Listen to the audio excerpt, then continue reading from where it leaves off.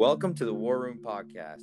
I'm your host, Jer, with my co-host, Adam. In this episode, we're going to talk about high-octane offenses versus stingy defenses in the NHL. We'll do a quick postmortem on our love them but absolutely hate them Toronto Maple Leafs. And the Raps are ready to begin their title defense as the NBA playoffs begin with some awesome matchups right out of the gate.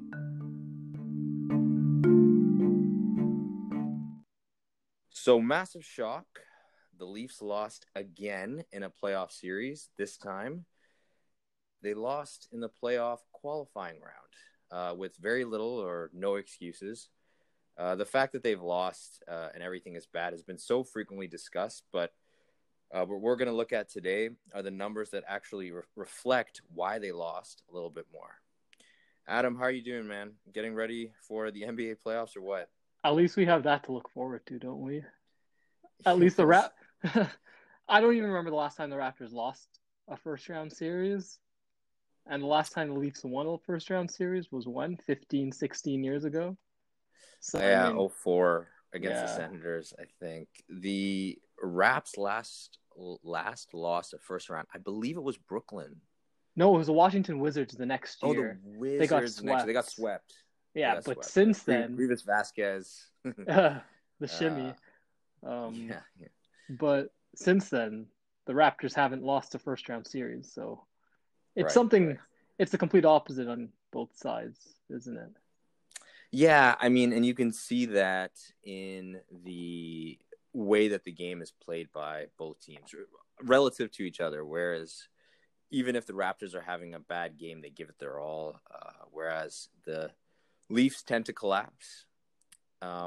And like I mentioned in the beginning, there's so many people that just want to hammer them over the head right now, myself included. However, I think a couple of things. Number one, and we're going to talk about this in a second, is that from a numbers perspective, the Leafs didn't actually do as well as people think they did. Sheldon Keefe mentioned that they got unlucky in the series. I actually think, though that is true to some extent, it's really mostly their play overall that did them in. And not necessarily even their playing style, just the way that they played. And then two, not a shock to me, is the culture within the team. This team has been paid massively before they've actually won anything. They've done well in the regular season, but it has just not translated into any kind of playoff wins. Edmonton, who in some ways is even more embarrassing than Toronto, the Oilers, that is, have at least actually won a playoff series. It was the time they made the playoffs, I think 2 years ago. I forget who they beat, actually, but they made it to the second round. I think they lost in 7 games to the Anaheim Ducks. But anyways, they've won a playoff series. That's a common dilemma in sports, right? It's, do you pay for potential or do you pay for past performance? And I feel like the Leafs are leaning towards that potential side of it. I mean, I think Dubas has 1 year left of this experiment, but they're locked into that core four and he's locked in. Yeah. He's the one who wants to keep it together. I guess that's his pet project. Yeah. So. I mean, this might be a little bit, off for me, but I hated his press conference. He was I don't know if you heard it, Adam, but he was super defensive.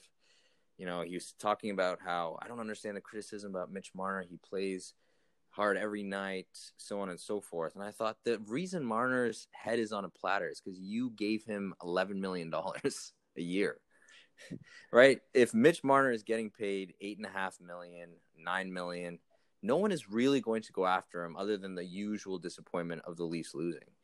He got way too big a contract, and therefore he's going to get criticized heavily. And he deserves to be criticized. Yeah. But the thing is, Kyle Dubas has the right to say, hey, he's part of my team and the team that I believe will win.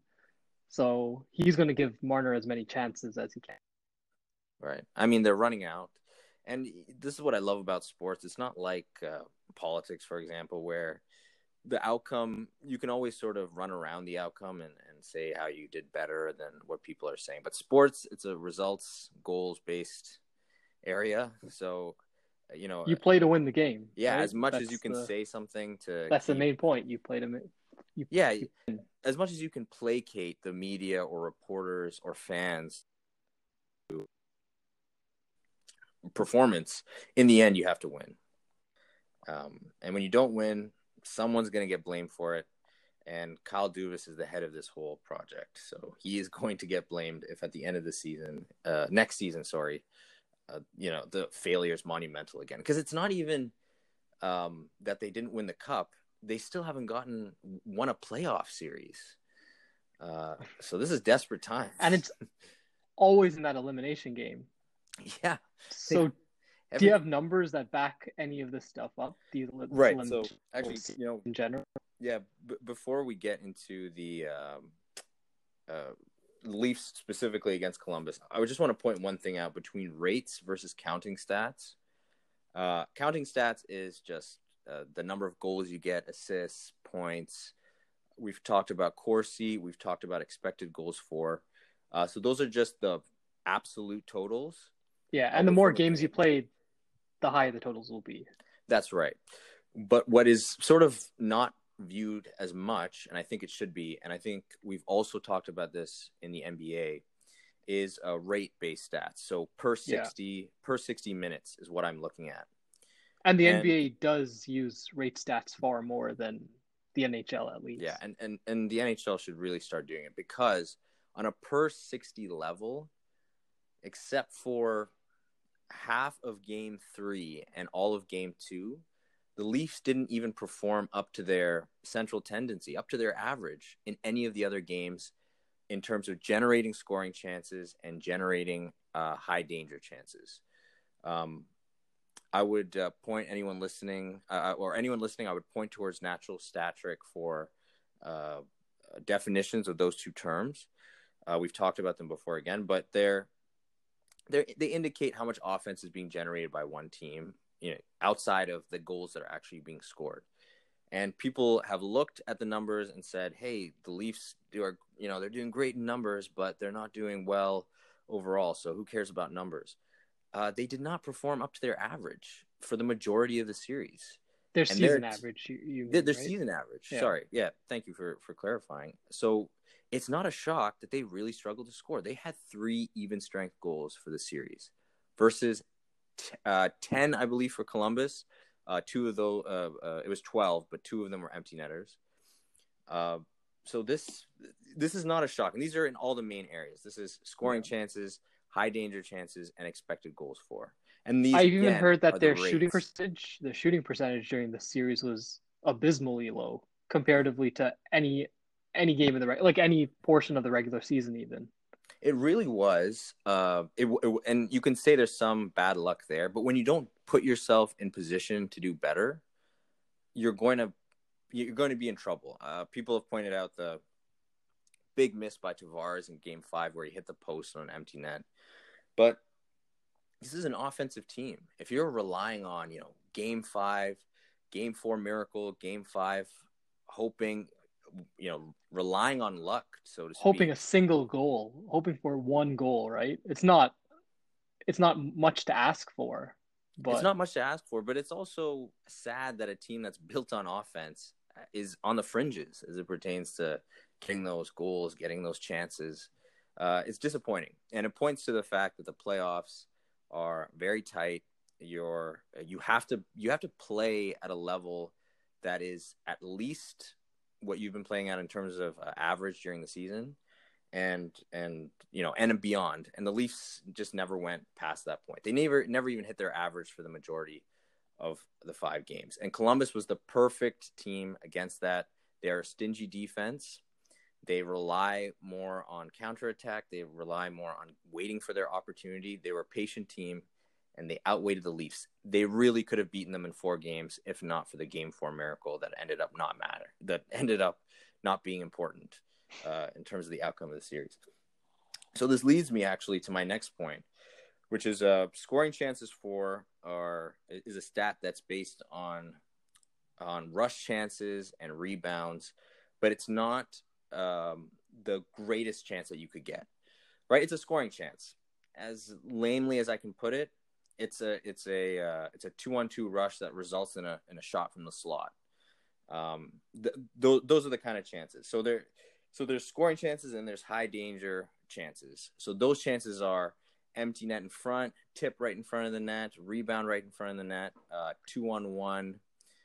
So where you see a lot of the goals coming from, where you see the majority of goals coming from. So to enlighten that even more, on a high danger chance, teams generally convert those about 30% of the time.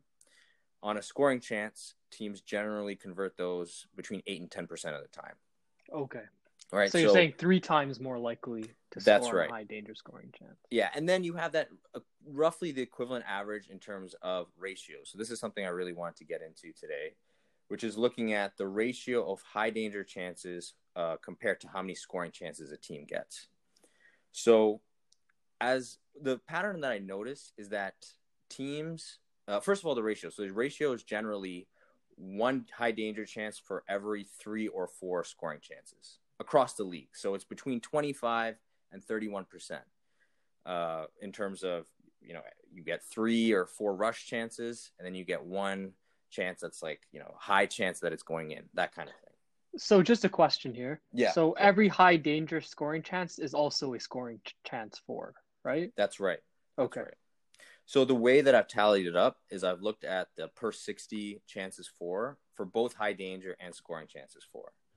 And I divided the high danger chances were divided by the scoring chances, and it gave me a ratio. And it basically, or it gave me a percentage, and I looked at it as a ratio. So I said, okay, it's roughly between 25% and 30%, which means the teams get, in general, 1 high danger chance for every 3 or 4 scoring chances that they get. Okay. And I found some interesting patterns there. So what I've generally found is that a lot of the high scoring teams during the regular season have a lower percentage of or more scoring chances before they get a high danger chance. So a team like the Toronto Maple Leafs, a team like the Tampa Bay Lightning, the Colorado Avalanche, these are all high octane. They've got fast players. They've got dynamite goal scorers. These teams who have also coincidentally have the highest goals for in general, this is Washington as well, have a lower percentage of high danger chances for scoring chances. So they get closer to 4. They get a high danger chance closer to 4 times. Sorry, let me rephrase this. They get a high danger chance every 4 times they have a scoring chance. Yeah, so every 4 scoring chances, one of them is a high danger chance. That's right. And they tend to be the more successful teams. Now, this can point to a couple things. At least this is my theory behind it, my analysis of it, is that these teams do really well at quick strike offense. They've got high skilled players. Think of Austin Matthews, Nathan McKinnon, Kucherov, Point, Stamkos. They strike quickly, and they don't necessarily need a high danger chance to score. On the flip side, you've got teams that have a very high ratio, so they get a high danger chance every 3 scoring chances they get. So, or closer to that number. And these are teams like the New York Islanders, who do not have, outside of maybe 1 or 2 players, the high-end talent that you would expect. These are teams like the Carolina Hurricanes, same problem. They still manage to do well. They still manage to win. Both Carolina and New York and the New York Islanders got through their qualifying round. But essentially, they are not rush teams. They are not teams they are counterattack teams. They play stingy defense. They piss you off for the entire game, and they wait for their chance. That's why you see that ratio difference. At least that's what I'm seeing in the numbers. Yeah. What else you can also say is that maybe these are all rate stats, but maybe because these good teams like Washington are creating so many scoring chances, that they still get a lot of high danger scoring chances, but they create so many scoring chances that the ratio is just smaller. Whereas another team could be possibly bad because they just don't produce many scoring opportunities, but a lot of their scoring opportunities are high danger opportunities. But the thing is, you would like ideally most of your scoring opportunities to be high danger opportunities because those are have a 30% chance of a goal compared to 8 to 10% chance of goal, right? That's right. Actually, to even clarify further, every team would love to get the most scoring chances and the most high danger chances. But the way that they play reflects, regardless of what the count is, the way that they play reflects whether they're a more offensively inclined team or a defensively inclined team. Perhaps that's a better way to break up that classification.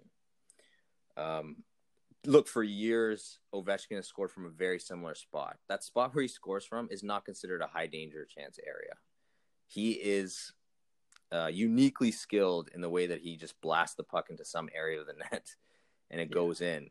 But that's a scoring chance for basically every other team. And tons of teams outside of maybe like take a Stamkos, who also scores from a similar area, don't get that kind of production from one player in that area. So I'm talking expect that either, right?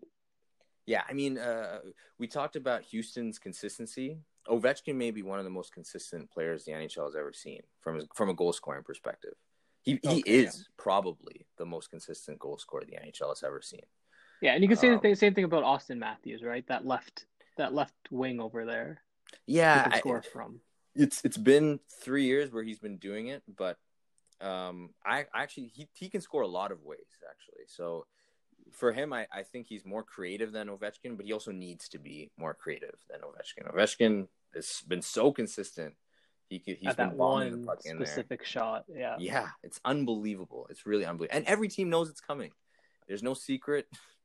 No one has forgotten about it.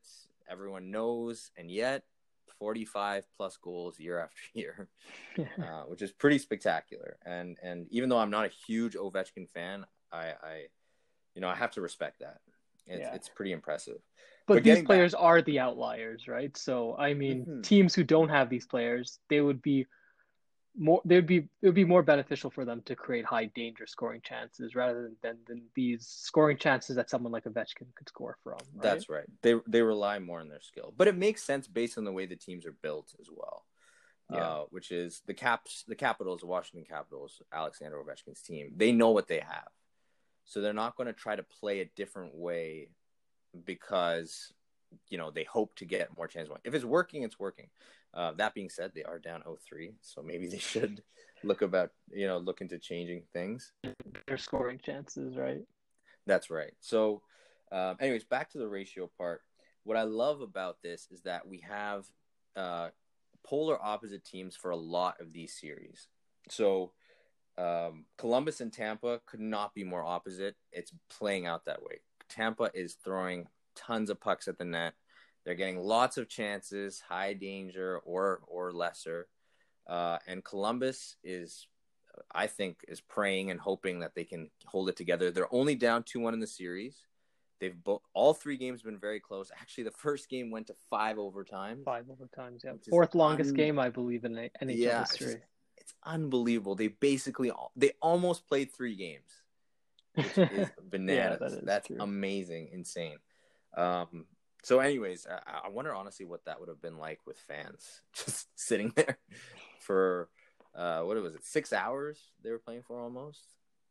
I don't know if I'd be able to make it through the entire thing, but I bet there are quite a few who'll stay in the stands for that whole 6 hour game, 7 hour game, however long it took.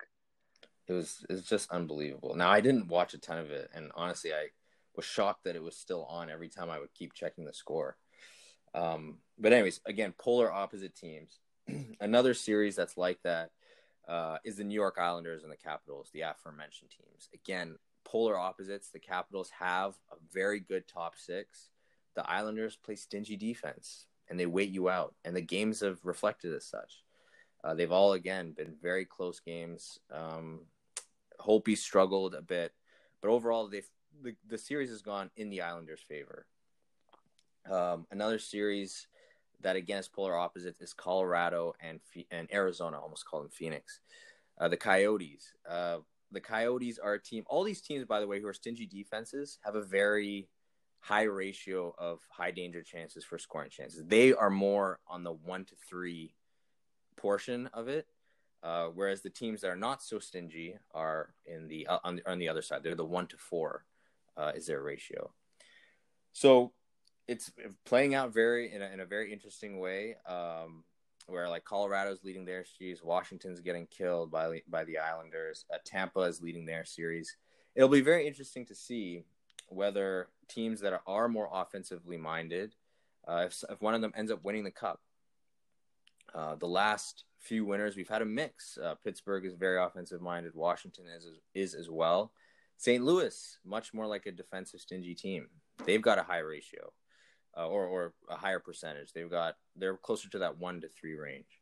So one thing I'm excited for is that you get to see both styles of play. You get to see offensively minded teams go against stingy defensive teams. The unstoppable force versus the immovable object. So excited to see how the playoffs turn out, at least for this first round in the NHL. Particularly because you have two styles of play that's reflected in the numbers. Yeah. Are any of these series surprising to you, the results so far? Not so far. I'm a little bit surprised Tampa didn't beat Columbus in game 2 after taking, after They winning took the such lead, a right? Yeah. yeah, after winning a 5 overtime game. Okay, yeah. But it's more about, I think Columbus has very good resolve. They obviously believe in each other and they believe in their coach because they just are nowhere. They're not even close to Tampa. In terms of talent, not just in terms of talent. Like so Tampa won 3-2 a couple of nights ago, I believe. And they won 3-2. The shots, the Corsi expected, everything was completely lopsided. Yet it was 3-2. And Tampa is going past their averages for the year. So they should have won the game, and they did, but it was still a game, which to me, that is unbelievable. But at the same time, it looks like they've exercised their demons from last year. I think Columbus is hanging by a thread. They've just got to keep believing in themselves because they really shouldn't have a shot in the series. And Tampa is hammering them game after game. There's only so much more time. I don't think it's long before the dam breaks, so to speak. And Korpisalo and whether Merzlikins comes in, that's Columbus's backup goalie, whether they're able to survive getting this kind of barrage of chances and shots. And even if Columbus does make it through, like their schedule is so grueling that it's not only that they play the max series as usual, but they have the additional play-in round where 2 games went to overtime. I forget how many, and then one game went to 5 overtime. So like, I don't see it ending well for Columbus, but it's amazing what they've done so far. And I think that will be the general critique of a defensive and stingy team. I think it's going to be the same problem the Islanders have, or the Carolina Hurricanes, or a team like Montreal. Actually, Montreal is sort of a hybrid team, but overall, I think that's where these stingier teams struggle in the long run of the playoffs because it's exhausting to try not to make a mistake defensively and just wait for the offense to come. Whereas the more offensive teams, they take more initiative. So, their game is more free flowing and it helps their whole lineup get into it. And it doesn't rely as much on the goaltender.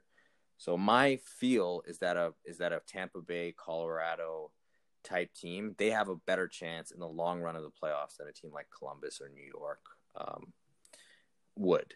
But that remains to be seen. It's going to be a very interesting. Let's see. The results will be very interesting in the first round here. It's still early. We're about 3 games through or 4 games through for most of the series, so lots of time left. There's only a couple of lopsided series scores. Yeah. But talking about the playoffs, let's move on to a very exciting time to be a Toronto sports fan. The inverse of the Leafs, the antithesis of the Leafs. That is the Toronto Raptors, and of course the NBA playoffs, which start as we're recording this tomorrow. Yeah, so Monday. Mm-hmm. So the first series that I wanted to talk to you about, surprise, is going to be the Raptors versus the Nets. I've got the Raptors in 5 in this one. I have the same Raptors. Yeah, and I really think it's just because they could screw up one game, and not that it wouldn't scare. It's like Orlando last year. We lost game 1, but there was nothing about this series that scared me. So, but how do you feel about it? I feel like this is the most boring series out of the entire NBA playoffs. Yeah, There's the Brooklyn Nets who've lost almost all of their best players. Kevin Durant never played a game yet. Kyrie Irving, Spencer Dinwiddie, DeAndre, they're all gone. And their best player, Karis LeVert, he's been playing amazingly well in the bubble, but I just don't see them doing anything against the number one defense in the bubble, which was the Raptors. yeah, and it might be the most boring series the Raptors have played in. This may I be, don't and know. ever since they started Ever, making the playoffs, at least, yeah, right? I honestly, mean, in there's this no decade, it feels like it, or this past there's no decade. star players. I can't see Brooklyn having any chance of even having a single player turn the series to anything competitive. Yeah, it'll be very disappointing if this series goes past 5 games. It means either Brooklyn had some hidden talent that we didn't know about, or the Raptors really struggle to play their game. But I just don't see it happening. Yeah, but there are Like some what? points. I'll just bring up a couple of points that, Yep. hey, maybe Brooklyn might have a chance. So the Raptors had the best defense in the bubble, quite amazingly. 5 points per 100 possessions better than anyone else. Whew. But they did give up the most turnovers. They Pascal's fault. and then they also gave up. Sorry, and they also didn't score very well. They had one of the lowest offensive ratings in the bubble, mainly because they put most of their effort on defense to begin with. So, I mean, ideally, the Nets would like to score off the turnovers that the Raptors get because the Raptors just were terrible at keeping Looking possession of the after the ball. ball. Yeah. But the Brooklyn Nets also were very bad at scoring off turnovers, bottom five in the bubble. And so chances are they won't be able to do anything. They're a good offensive team in terms of getting assists. They're amongst the leaders in assists, but I don't think any of that's going to really help them against the Raptors, who have great wing defenders and many people to guard Brooklyn's only offensive weapon. Yeah, I mean, at the risk of sounding too cocky or overconfident, maybe we are, but when they are one of the bottom 5 teams in scoring off of turnovers, which has been our biggest hindrance, when even that stat lines up well for the Raptors, it's a tough outlook. Yeah, and the thing is, the Raptors actually don't give up many points on off turnovers. They just have a lot of turnovers. It's Right. really quite amazing because their defense is so good. Yeah, and they can. I think that's an area that's very easy for them to improve on. Oh yeah, just to Um, keep. I mean, they've always been a good team in keeping possession of the ball, but just during the bubble, I guess it's just coming back a little rusty that caused them to get all these turnovers. right, and again, I would say Pascal is the main issue there. I don't know if anybody else has played that badly with regards to turnovers. Maybe there's a game here or there, but he in particular had a very rough uh, end of the season in the bubble to turnovers. Actually, overall, I think he struggled. Right? Maybe I'm wrong about Yeah, I that. think his scoring has still been pretty decent, but like efficiency, um, turnovers, 3 point percentage, they just haven't been to what you expect from him. Mm-hmm. Let's get another out of the way. That's the Bucks and the Magic. I've got the Bucks in That's a sweep. 4 That's on a this sweep one. for me Yeah. as well. Orlando, they have some talent, defensive talent. They lost their best defender in Jonathan Isaac to injury. Mm-hmm. Um, Mm-hmm. I It's, just can't see them scoring against Milwaukee. Just they yeah, have no offensive weapon. and if Aaron Gordon is playing, I don't know if he is or not. Kyle Lowry kind of injured him on a pretty bad foul. Yeah. Um, if he is playing, he would be the main one, and even then, he's not going to be 100% healthy. And the Bucks, I mean, sure, if they didn't have Giannis, maybe the Magic could take a game or Even two. then, I've been looking at a few stats. The Bucks' offensive rating without Giannis is, I mean, their net rating without Giannis three 3 points per 100 Mm-hmm. possessions, whereas the Orlando's general net rating is like -1 points per 100 possessions. So the Bucks without Giannis is still based on points per 100 possession a better team than the Orlando Magic. So I mean, I don't see anything. Yeah, Anything that could even get Orlando to win a single game. The Raptors, I mean, just being a Raptors fan, you always see that they're going to lose a game. It always happens. yeah, But it's just a the tradition. it's their tradition, right? Probably game Yeah. one. But Hmm. the Orlando Magic, I don't see them winning a game. Yeah, I very much agree. I've got the same. I've got the Bucks in four. Two very interesting series, which honestly is refreshing because that has not been the case for the Eastern Conference for a In the long first. time in the first round. I mean, Uh, these two series that you're going to be talking about, they would be better mhm, if injuries weren't a big an issue, issue. but they still are quite juicy series. So let's start with Miami and Indiana. So let's just get the injuries out of the way. I think for the Pacers, unfortunately, it's their all-star Domantas Sabonis. I Sabonis, yeah. no idea if I'm saying his first name I right. don't know how to say his first name either. Yeah, but he's out, unfortunately. Do the Heat have any major injuries? I don't Not that I can think think so. of off the top of my head. They've got everybody. I'm pretty sure. Yeah, I mean they've been playing pretty well also in the Yeah. bubble. This would Who have have you been a got in very that good series? series with Sabonis playing, but Yeah, it would have. I would say the Heat in longer than a lot of people would expect. I would say the Heat in 7 would be my guess. Oh, okay. Yeah, I have the Heat in 6. Yeah, I just think Jimmy Butler. I know T.J. Warren has been playing out of his mind and TJ in the Warren is bubble. injured as well. I forgot to even mention that. Oh, he got in a shoot. Yeah, Yeah, they're in massive yeah. trouble. But I Someone see. was pointing out. Someone's pointing out to me. This is a stupid side note, maybe. That he kind of reminds them. This is one of my family members. T.J. Warren, that is, reminds them of Kawhi a little bit, except that he has a lot of arc. He has a lot of arc on his shot. That's the only I could difference. see they both have the dreads. Similar build, They're almost. similar builds. Yeah, they play a lot of back down game. If they can't, actually, I won't say they play a lot. They can play a lot of back down game, Hmm. mid range 2 pointers. I Yeah, can and see the he similarities, but overall he skill, I don't see. yeah, it's not I actually don't see close. it. But I think he got noticed because someone was like, "Hey, he runs like Kawhi. Hey, he looks like Kawhi."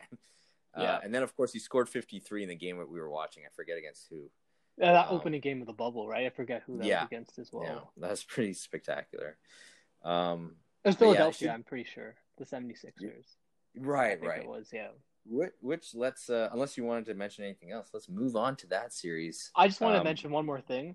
Mhm, The one thing that so the Heat are terrible at giving up second chance points off rebounds, mhm. but the team that would take advantage of this the least is Indiana because they're the worst at getting rebounds. So the one little sliver that they could have taken advantage of, they don't even have that advantage. So it's going to be the Heat who win this And series, that's a bonus, right? That's where he would and that's a provide a lot of bonus. He gets value. the rebounds, yeah. So It's too bad. Maybe, yeah. I mean, in 7, that's I could see it in still, 7. I have a yeah. feeling Oladipo will kind of come back to normal, and they also have I, Malcolm Brogdon. So like wing depth who can guard Jimmy Butler. I think they have that's right. players to guard Jimmy Butler. So I All think the right. series is going to go quite long. Yeah, I'm excited for that series. At least on the Eastern side, that's an interesting series. More so, although this series I think the series is going to go long, but I could also see it being a blowout. I've got the Celtics in 6, maybe in 7 against the 76ers, mainly because I think that Embiid might be better off with Simmons off the floor That is uh, true. That's in what terms of everyone was leading the team. expecting. Um, Hmm. I have the 6. I mean, I have the Celtics in 6 as well. Okay. They just have too much wing depth. The Sixers lost their best wing defender. Um, Boston's been solid across the board in the bubble. They slapped the Jason, Raps. yeah, he slapped the Raps real bad. Jason Tatum had terrible start to the bubble, but since then he's been pretty.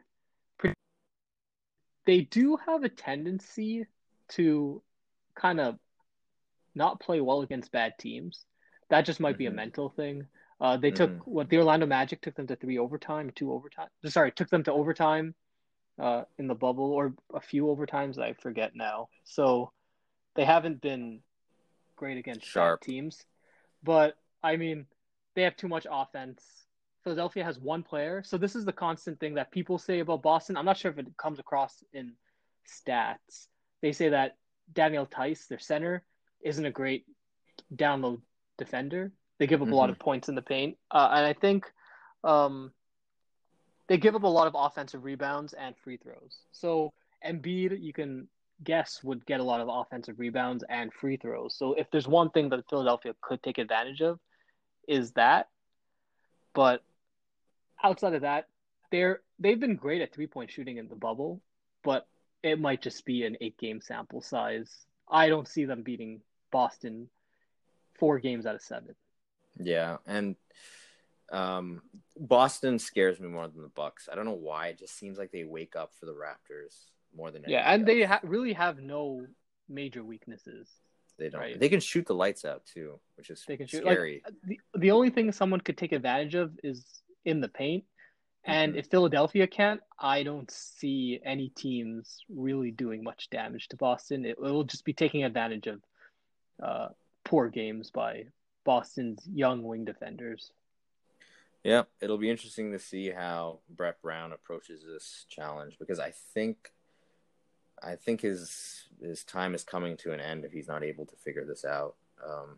Or at least if he takes the Celtics to 7 and it's a coaching, it's because of his coaching, that might be a different story. But if they get, hammered in 5 or even 6, I think his job is going to be in trouble, even though he lost Simmons. I guess it depends how they lose. But I know the rationalization for keeping him was, hey, they had the defending champs on the last shot in Game 7. So, or they had the champs, the Raps, Yeah. obviously. And this year they're going to blame it all on injuries. So maybe Brett Brown stays, right? Yeah, maybe he stays. Okay, moving to the Western Conference. Oh, such These are juicy good matchups. series. These are very I'm good so series excited. in the Western Conference. I picked okay, so let's start with the Lake Show versus the Trailblazers. Ooh. I picked the Lakers in 6, but I really think Portland has a shot just because of how talented their backcourt is. So I have the Lakers in 5. Just because LeBron James just doesn't lose first round series. It just doesn't happen. Yeah, I don't remember. I don't think I've ever seen it. I don't remember seeing it. They have been playing terribly in the bubble. The Lakers, they're the second worst net rating out of all 22 teams. Just abysmal. But talent-wise, they still have more. Like those 2 players, LeBron James and Anthony Davis, I don't think anything Portland can do will be able to get them to win 4 games out of 7. You can say Damian Lillard. Sure, Damian Lillard is great, but I just can't see it. What's your take on this series? So I think the only downfall to the way the Lakers are built is that their outside shooting is so poor. And Portland, I actually think Nurkic is a much bigger liability on defense than people think he is. He looks exhausted. That's another thing I know. His grandmother did pass away recently, so maybe that's part of it. But he looked gassed against Brooklyn. They barely beat Brooklyn, and they barely beat Memphis. And wasn't because that can be also their the fact offense that was he bad. just came back from injury as well. That's right. He was had out a full for 16 months. Of conditioning. He was out for 16 months, yeah. They have one of the worst bottom 5 defenses in the bubble. Good that you mentioned that because they looked terrible defensively, that is. I mean, the only team that I think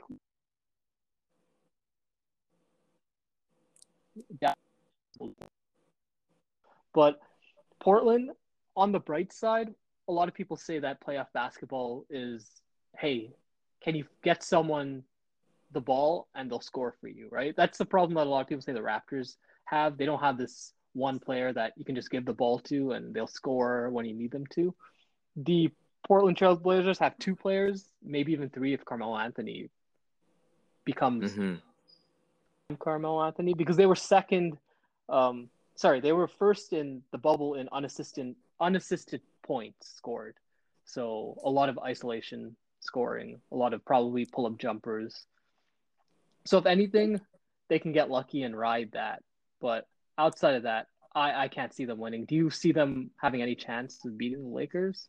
I do, just for that last reason that you mentioned. Just the 3-point shooting, essentially. I've seen them. I've seen them overachieve in almost all of their playoff series. I don't know how they beat OKC so easily in 5 games last year. That's when Dame hit that famous late game winner against Paul George, who had backed off him around the logo. And Damian Lillard famously took one sidestep and bombed a 3 from 40 feet out. Yeah. And, it went down, and he waved goodbye to OKC. I think that alone, that's the only shot they really have. Not Dame necessarily taking 40-foot threes, but that the Lakers don't have outside shooting gives Portland a little bit of life. The sad part is Portland's defense is so bad that I think it will negate the fact that the Lakers don't have great outside shooting. So for sure. There's a little bit of life there because of how good their Portland's backcourt is, but that's why I've got the Lakers in 6. I think even with that life, at best, Portland will get 2 games. But it would excite me, but it wouldn't shock me if Portland somehow pulled this massive upset. But it wouldn't shock me at all. Yeah. Like you said, LeBron losing the first round, that's tough to see. Yeah. I mean, it would shock me, but it wouldn't be out of the it was not like the Milwaukee Bucks losing to the Orlando Magic. Oh my gosh, yeah, that. Yeah. I would assume Milwaukee's starting 5 all got injured if that happened. That's how shocking it would have to be. Okay, that series I'm really excited for because I think Portland has a shot at an upset. It's a small chance, but I think but should be interesting. A very interesting series that I'm incredibly excited for. It pits James Harden against his former teammate Chris Paul, and that's OKC, the Oklahoma City Thunder versus the Houston Rockets. This is the hard series. I don't even know how to predict this one. I chose Houston in 7, but I got it can go 6. It can go either way, in my opinion. Especially since Russell Westbrook is out for at least the first game. That might help Houston, don't you think?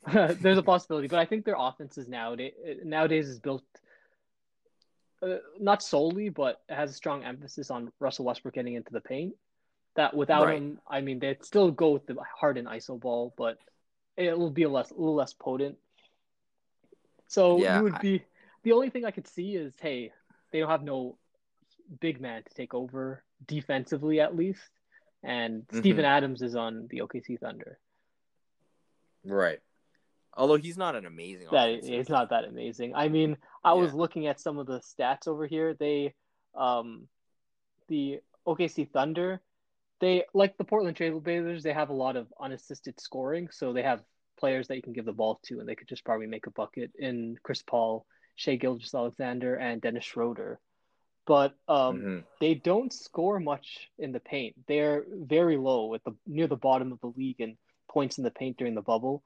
And Houston is a team that really doesn't protect the paint very much. So it might actually go into Houston's favor that OKC doesn't score in the paint very often. Yeah, and Houston, now that they've changed things up, regardless of Westbrook, actually, I know they've tried to say, oh, Houston's pace has gone up because of Westbrook and all these things. I think it's actually because they don't wait 15 seconds before making a decision now. Yeah, they don't have to get someone like Clint Capella to set a pick or anything like that. Yeah, very often the first pass, if it's off a screen, they jack up a 3. I mean, it works for them. Yeah, and it's been working, which is when a team is beating Houston by 20, until there's 2 minutes left in the game, I don't feel safe for the other team. Yeah, right. Not at all. 3 threes later, and the game suddenly is very interesting. And Houston and they believe in it. They definitely believe in it, and that's also a scary proposition. Houston's one of the teams. Houston's one of the teams I could see either getting kicked out in the first round, or they can make it all the way to the NBA Finals and win it. It's just one of those strange teams. FYI, if they win their series and the Lakers beat Portland, that's the matchup in the second round. I think they match up very well against the Lakers. Outside of the Anthony Davis matchup. That's the only thing I could see not going well for the Houston Rockets. Yeah, for sure. But I actually think, in general, they can outscore that team. Oh, 100%. 3-point shooting, one side is just amazing at it. The other side is just terrible at it. So, But I'm getting ahead we're of getting it ahead of here ourselves because here. who the heck knows what's going to happen in this Thunder Rocket series? Should be an awesome one. Another series is a coin flip as far as I'm concerned. Maybe actually I've given the edge to the Nuggets here, so it's Denver Me versus as Utah. well. I've got the Nuggets in 7. I have the Nuggets in 6 in this series. Yeah, that's And it's mainly because the Jazz, they've lost one of their main scorers in Bogdanovich yeah. to injury. Surprisingly, even though they have Rudy Gobert, they give up a lot in the paint, amongst the worst. I think they might be the worst in the bubble in giving up points in the paint. And with Really, the Jazz. the Jazz with Rudy Gobert, terrible in the Weird. paint. And they're facing, in my opinion, the best center in the NBA. So Yeah. I don't see it as well. Denver, they're terrible at defense, like disgusting during the bubble at defense. But the problem is the Jazz aren't a great offensive team. So Right. So it's a tough matchup for them. It's a tough matchup for the Jazz. Like the Jazz don't generate a lot of offense. They can't stop players scoring in the paint. Denver also has a very efficient type of offense, good at threes, a lot of assists. Even though their defense is terrible, I don't see the Jazz generating enough offense. If a team like the Houston Rockets face the Denver Nuggets, where Houston can just score at will, then I would see Denver losing, but not against the Jazz. I don't know. What's your take of the Denver Nuggets? I think if it was just Jokic and Murray again, Utah would have a better chance. But now you've got Porter Jr. as well on top of the depth and that he's Denver killing has. it on 3-pointers. So yeah, so I like the Jazz team spirit. Whether Gobert broke that spirit in March remains to be seen. Like I like the pieces in Utah, but I don't think they don't have enough in my opinion. And I also think part of that is on Quinn Snyder. I just don't like their offense. I've watched them play a bunch of times. It's just never. This goes back to how I used to feel about the Raptors when Dwayne Casey was the coach. It just felt like a lot of the shots were difficult shots. It's a lot of Donovan Mitchell taking ISOs. Mike Conley nowadays is taking ISOs. Bogdanovich, when he was playing, taking ISOs. Even Joe Ingles, he would take some ISOs, which is kind of interesting. But yeah, it feels like a stagnant offense. It feels like the shots are difficult, and they have to force it on offense, and they rely, like you said, too much on their shot creators, in particular Donovan Mitchell. Yeah. So I think that'll be their downfall. And the series where I wish it was more of a series, but I don't think it is. It will be. I've got it's the Clippers, Los Angeles Clippers against the Dallas Mavericks, and I've got the Clippers in 5. I've got the Clippers in 4. Sweep on Dallas. About right. The Clippers, like whatever people say, even though their record in the bubble may have not been amazing, they were good at everything. There was nothing that they were bad at. They can generate offense anyway. They can, through assists, through unassisted 3-pointers in the paint, mid-range. They can literally do everything. Dallas, great offensive team. I think they were breaking the record or close to breaking the record for offensive rating in a season. This past season. In the bubble. Not even in the bubble, in the regular season. Oh, just generally. Generally, yeah. Their defense is absolutely abysmal. Just garbage. Hot garbage defense. Luka, I love Luka Doncic. He's a great player.